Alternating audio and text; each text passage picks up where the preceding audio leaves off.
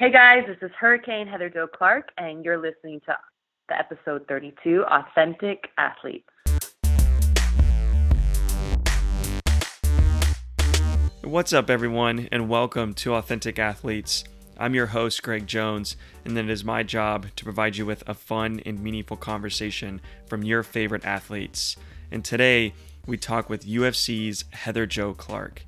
Heather is a well-known MMA fighter with appearances on the TV show The Ultimate Fighter. She has many UFC fights under her belt, and she was awarded the 2011 Knockout of the Year at the Women's MMA Press Awards. In our conversation, we walk through why she decided to start fighting, what MMA in the UFC has taught her that she applies to her life outside the octagon, and most importantly, she shares the mindset and phrase she lives by, which is believe to believe. And it's a mentality that she is so dedicated to and so dedicated to spreading that she has it tattooed on her body. This is definitely worth the listen, so I want to get right into it. Please enjoy this conversation with Heather Jo Clark. Heather, thanks for being on the show. Oh, thanks for having me. We met at Merging Vets and Players, which is a nonprofit organization led by Jake Glazer and Nate Boyer.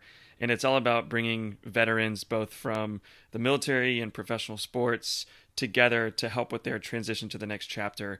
And at a high level, MVP, you work out for an hour and then you have a fireside chat, to get things off your chest, peer-to-peer counseling kind of thing. And I won't dive into the details, but during one of the fireside chats, you spoke about a phrase that you live by, which is believe to believe. And that stuck with me. And so my goal of this conversation is to dive into your believe to believe mindset, right? And how you apply that to your career as a UFC fighter. So to start, can you really explain that phrase and what believe to believe means to you and how it came about? So I wish I was the one that made it, but I can't take the credit, actually. A friend of mine that I met when I moved to Vegas from Albuquerque. So I was at Jackson Winklejohn's for 4.5 years, and I kind of just made the choice to follow my photography career to Vegas and open up a boudoir photography studio with a company that I worked with in LA that I had been working with for a long time. And so anyways, I made my move to Vegas, and I met this guy at the gym named Rudy Morales.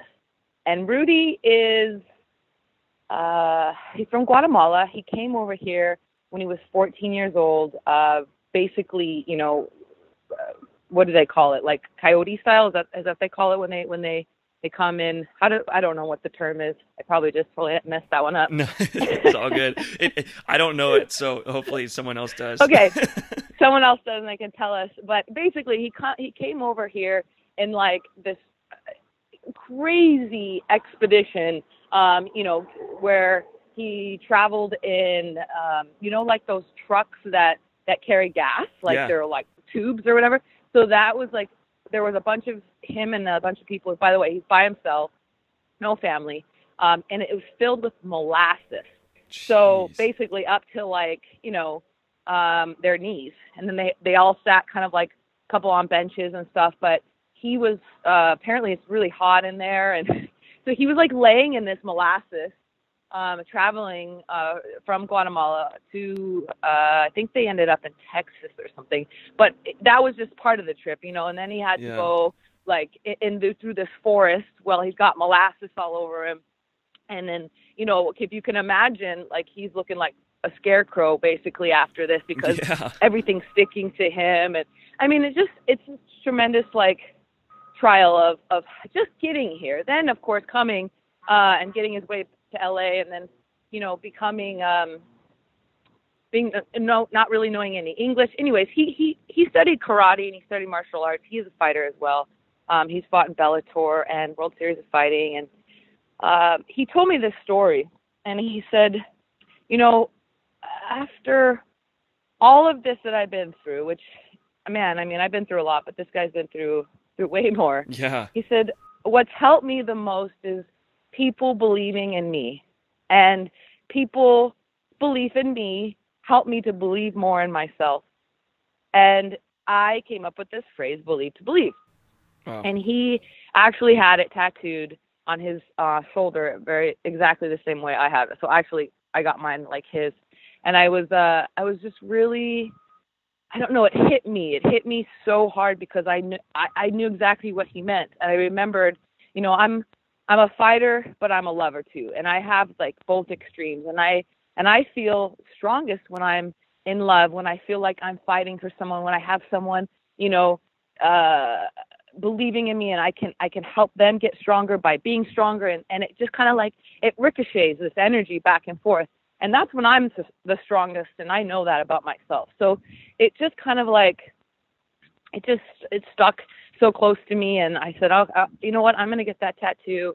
And there's other people that have it as well. And that really kind of live by it, all friends of Rudy's, Wow. family and stuff. So yeah, that's kind of how it began. And that was a few years ago. I was probably almost 4 years ago.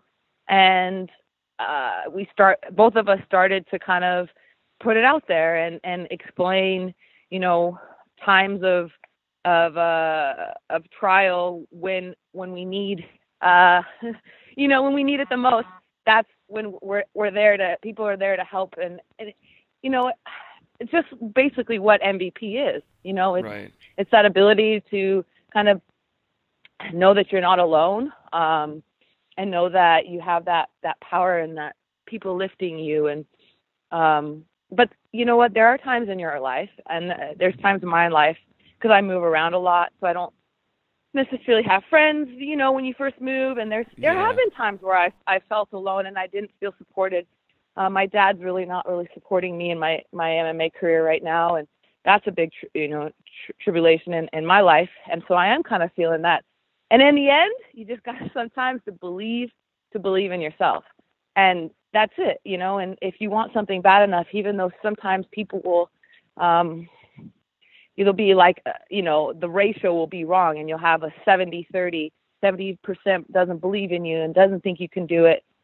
You still have to just believe in yourself, and that takes a lot of strength. And I think that's what Rudy also had to do at times, but he realized when, obviously when those people were there to support and push, it just was that much better, Wow. Had you already started your career in the MMA when you met Rudy? Yeah, I had already had 9 professional fights at Jackson Winklejohn's. Yeah, and then he had a few pro fights when we met. So he hadn't fought. I had fought in the UFC. I had fought in Bellator. He hadn't fought in Bellator or World Series. So we both kind of have made our dreams happen since then as well. And we talk about it often, about how just, the sky's the limit, and we've come so far, even though, we're both not exactly where we want to be. Yeah. Even though we've made these advances in our career, we're still not where we want to be, but you just keep moving forward. Yeah. Wow. What an incredible story. And that phrase is Thank you. The phrase is sticking and it's spreading because, Yes. It's something that stuck with me, and you're continuing to voice it out there to, everybody that you come in contact with. And before you started your MMA career, you were a successful hockey player and you played overseas. So you have some toughness in you before you got into the octagon. What sparked your interest to actually make the move to MMA? I've always done martial arts, here and there in my life. Started in karate when I was a kid. I think I was 8. Shotokan, I did it with my dad. My dad was a brown belt. He did it collegiately. Wow. In LSU. So he but see, my dad's a Vietnam vet, right? So, and a Marine at that point, man. Wow. He was kind of the leader, was the leader of the pack. And so if that has any merit on your idea of kind of how he is, and yeah, he kind of just always taught me to kind of stand up for myself, mentally, physically. And there were times in school where Dad, this girl wants to fight me. Blah, blah, blah. Okay. All right. This is what you're going to do. Okay? You're going to take you're going to take your backpack, you're going to keep it on your left arm, you're going to drop it off, and you're going to slightly backhand her with your right hand. Then you're going to come in, push kick her, punch her, blah, blah, blah. And, like, we would practice it. Like, it was, you know, legit. Like, that's awesome. This is it. Yeah, and that's what I would do. I remember this exact moment. This was, like, in junior high school. And I did that exact routine. The girl had no idea. She thought she was going to totally mess me up. And then I got suspended, and my dad was so happy. He took me shopping. So, you know, it's like, that's kind of what I read. He's like, I don't know why you became a fighter. Okay. Like, come on. Yeah. Right. Yeah. And then the same in hockey. Like, I fought a lot in that sport. And when I played with guys, when I played with girls, didn't really matter who I was playing. I just definitely, you know, just didn't like people doing cheap shit to me. And so I kind of stood up for myself. Yeah, that's a very, you know, aggressive and physical sport. Oh, yeah. Especially when it's all boys. I mean, there are literally teams in high school I played on that were all boys and full contact. So oh, wow. They, you know, tried to kill me. And they were big. There was no weight classes. You know, it was like, I was 115 pounds wet, and, like, these guys were football players in the off season, and, like, you know. Yeah, definitely put some toughness in you for sure. Was there anything in particular that you struggled with during your transition into MMA and into the UFC? I guess the struggle was trying to make enough time to train and work and pay bills.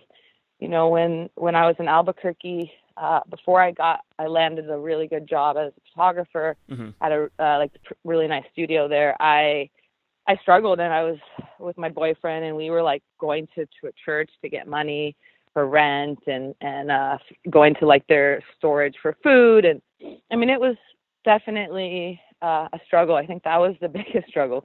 The physical stuff was just, you know, yeah, there were times where I got beat up.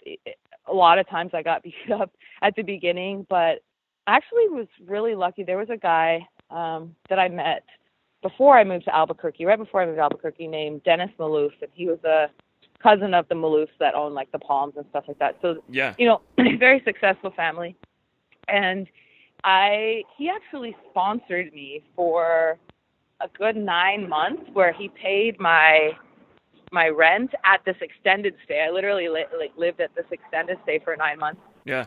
He gave me money for food, and all I did was literally train all day long. Like, wow. Every day, three to four times a day. Like, I never trained less than that. And I did that for 9 months, and I got beat up a lot. I mean, I'm training with Holly Holm and Julie Kedzie, Michelle Watterson, wow. Jody Escabel. You know, these girls have been training for a really long time, and they all had several, you know, professional fights. Yeah. And they didn't take it easy on me. So I broke, I think, my orbital, the first, like, hard sparring session with Julie Kedzie, and because we used to spar with MMA gloves. Like, now they have, like, puffy ones, but we didn't have that then. This was in 2009, and so we didn't have those. So we sparred in, you know, once a week in these little gloves, or if someone had a fight coming up, we sparred in actual MMA gloves. So that was tough. There were definitely times, like, I think that I was a little discouraged and stuff, but I never, like, there was only been one time in my career that I felt like maybe I should give it up. But through all those years of beginning, I didn't really feel that way. I guess I was just so determined, and I just knew that it was so what I was supposed to be doing. I just knew that was the process. When you were at that time in your career, when you were like, hey, I'm ready to give it up, did you utilize that believe to believe mindset, or was that before? Yeah. Absolutely. Yeah, and I'm lucky that I had some people. So that was actually, like, my last fight. Right before my last fight, I had brought Rose Namajunas, the UFC champ, out to train with me in Vegas for a week for the beginning of my camp. And I had just had a plate put in my orbital, like, 2 months before, on the floor of my orbital, and apparently, and they, like, messed around with my nose too a little bit. So I had this major surgery, and I'm kind of getting back beginning of camp. And on Monday, we grappled and did some MMA, and everything went pretty well. Like, we it was great training. Both had some good things. And then the next day, we sparred, and I got my ass, handed to me. Right. Bad, really bad. It's so bad that my coaches were like they'd never talked to me like this either. They were just very tough love. Like, you gave her AMI sparring. She came out here to get high level sparring, and what the f is that? Blah, blah, blah. Like, maybe you should pull out of your fight. And I had bruises on my face and everything. And I actually called up Tisha Torres, who's kind of like a sister to me, and I FaceTimed her, and I was like, look at my face. And I start kind of tearing up, and she's like, what happened? I'm like, we sparred with Rose, and it didn't go so good. Yeah. Maybe I just don't have it anymore. Maybe it's just too much. And she just kind of did that, believe to believe, and just kind of just talked me up a little bit and just made me feel better. And I talked to I was seeing a sports psychologist for my last fight. So just talking to him, and he just reminded me that every day is a separate day, and that day doesn't mean anything. It's just a bad day, and I really had to separate that from my last fight, just being okay, well, it's not one day that's going to change the outcome of the fight or change the way that I am. It's all individualized. So I put that aside. I kind of put myself back together again and sparred again on Thursday. And man, thank God it went very differently, because I probably would have stopped fighting if it didn't, it was that kind of this is a do or die. And, she's still amazing fighter. I'm not saying I whooped her ass by any means, but it was definitely a very different sparring session. Yeah. So it was nice. And we talked, Rose is amazing. We sat down and we talked about it too, and talked about how the mental part of that and how I did do a lot better. And I pray that she didn't just go easy on me. Yeah, right. No, she wouldn't do that. So yeah, so she really helped me kind of put things into perspective in that moment, and it was the support of everyone else. Even though, again, that ratio was a little bit tilted at that moment, being that my coaches were making me feel like they didn't believe in me, and there were other people maybe that also didn't. But I just stayed true to the people that did believe me, and in the end, I believed in myself. And it's incredible, from an outside looking in, for UFC, you see two fighters, and they're about to go into the ring and fight each other, right? But on the inside, you're naming all of these fighters that you went and looked to for mentorship or looked to for advice, which is awesome, because you obviously can't do everything yourself, but you have to believe in yourself. It's pretty cool to see that. And I don't think a lot of people do. They only see, the pay-per-view fights, or they only the competitiveness. See Yeah. That's really cool that you were able to do that. We talked about it earlier. You did play hockey, and that's more of a team sport where, each player is doing their job to, contribute. With UFC, the team is really your training staff, and you're the one that goes out and has to fight. So can you share that transition or that mentality that it's still MMA. I mean, MMA, even though it's individualized, you're in the actual cage by yourself, it still takes a team to train for a fight. You still need sparring partners. You still need a multiple of coaches. So really, it's like a smaller team, and not everyone on that team is contributing in this directly. It's indirectly, obviously, a heavyweight may not, I won't be sparring with him, but that person may be watching me spar and say something to contribute to, the belief to believe, and making me feel good about the fight. John Jones was one of those people in Albuquerque. Just being, I guess, I look up to him. He's one of my favorite fighters. I think he's really the best fighter ever in MMA. And so when he would say like, wow, that he used to call my right hand a laser cross. He'd call me laser cross. Nice. And it's like when, he'd come in and he'd be watching me and he'd say, okay, Heather, on this next round, I want a leg kick, I want a left high kick, and I want a straight right. And, I had to land those things in the next sparring round. And it was like, those were moments like he cared enough to come up with that and then watch me do it. Wow. And that was someone who took the time to invest in me, and there were a lot of people like that. So even though, again, that's the team mentality, even though I didn't spar with John, there were people in my life like that. Just, God, the littlest thing, when you respect someone in the gym and they notice your sparring, or wow, you look really sharp, or this and that, like those are, again, that's that believe to believe mentality. God, it feels good. Yeah. It feels really good when someone notices and when someone says something. So that's the team again. And I know that I'm a good teammate. Like, I know when people need reassurance and like, I like to be that good person and notice things. Like, I'm not going to ever lie. I'm not going to say you look good when you didn't.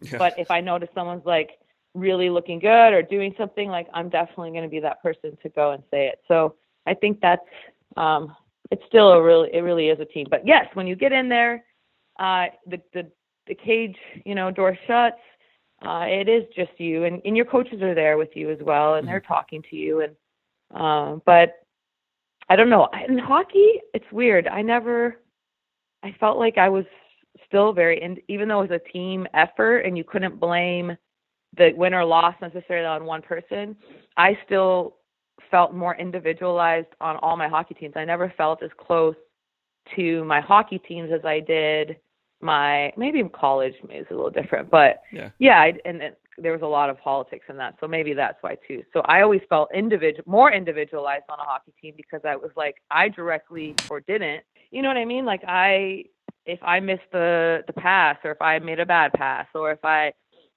was playing D and someone got by me and scored, it's like, that's me. That was on me, not on them. Yeah. That's interesting. It's an interesting perspective too, because like I said, outside looking in, you see hockey and it's a team sport, and you see UFC and it's just one person fighting somebody else. It's more individualized. Yeah. What have you learned from fighting in the UFC that you apply outside the octagon? I think it's just that relentless effort and determination and will to kind of make anything happen. It's like, I know what it takes to prepare for a fight, and it's a mental, physical, emotional roller coaster. And I think if I can have it with anything in my life, if I took that, determination and put it towards anything, I could do anything. Yeah. Now, the struggle that I find, and I'm finding this because, I am kind of doing things other than fighting right now, because I know I'm not going to be fighting that much longer. And my passion isn't the same. So it's not as easy Gotcha, yeah. to put that type of determination into something that you don't, have as much love for. So that's why I've always really talked about finding things that you love to do, and, you'll never work a day in your life. It's so true. And so I am kind of searching for that again. And I know I'll find it, but it's just, it's hard. So how do I get myself? So that's the question. So how do I motivate myself to make things happen in my life, doing something that I may not be as passionate about as fighting? And really that just comes down to why I'm doing it and what's the result of it, and what's the point of it? And then I just remember, okay, well, I'm going to make the most out of my time. I'm not going to do something half-assed, because I'm going to get half-assed results, and then I'm really going to hate it. Yeah. So it's just a matter if you like it or not. You got to just dive in 100%. And then what's rewarding is the 100% return. That's awesome. That's some really good advice. Thank you for sharing that. Of course. Knowing what you know now, and hopefully this can help you out with the next step in your career as well, what advice would you give yourself when you first started fighting in MMA?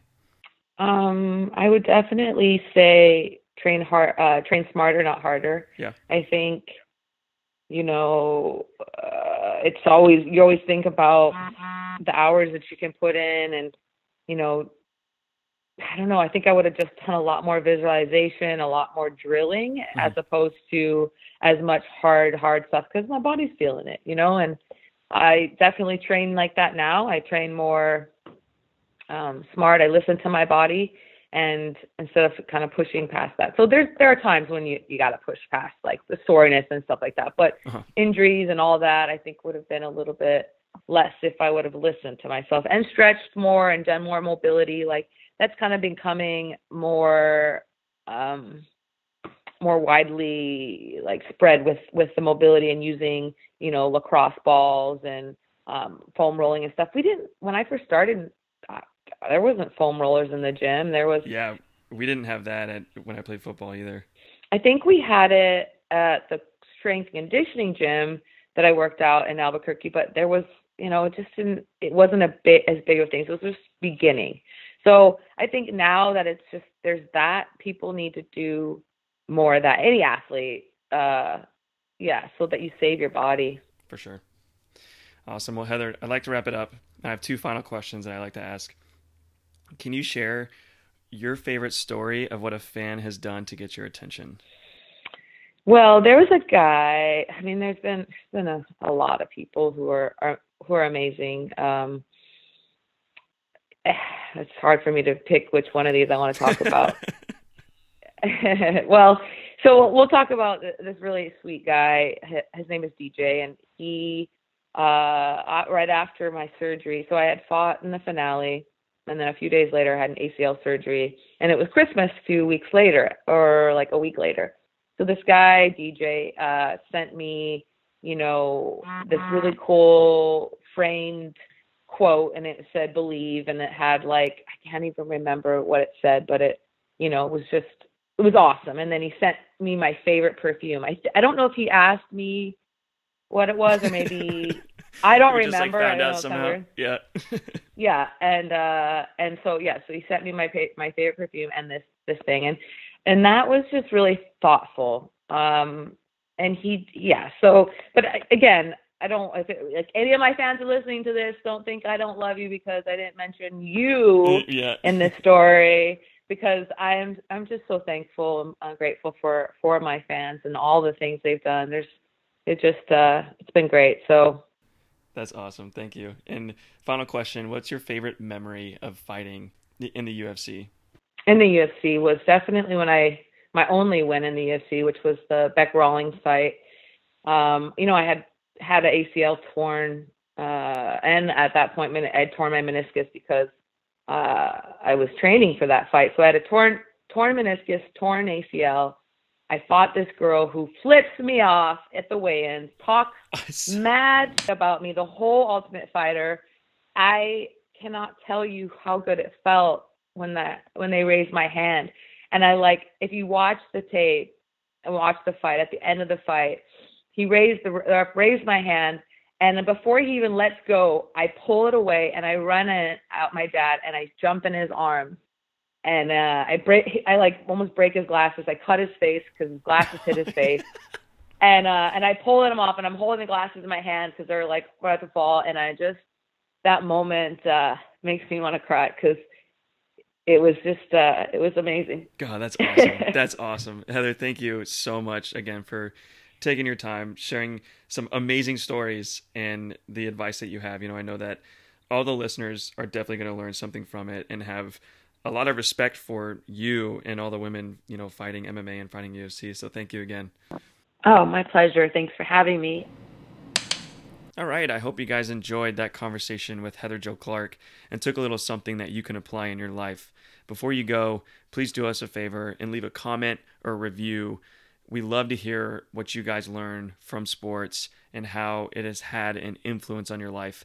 Everything can be found on the website, AuthenticAthletesTheShow.com. Again, it's AuthenticAthletesTheShow.com. Thank you guys again for listening, and have a wonderful day.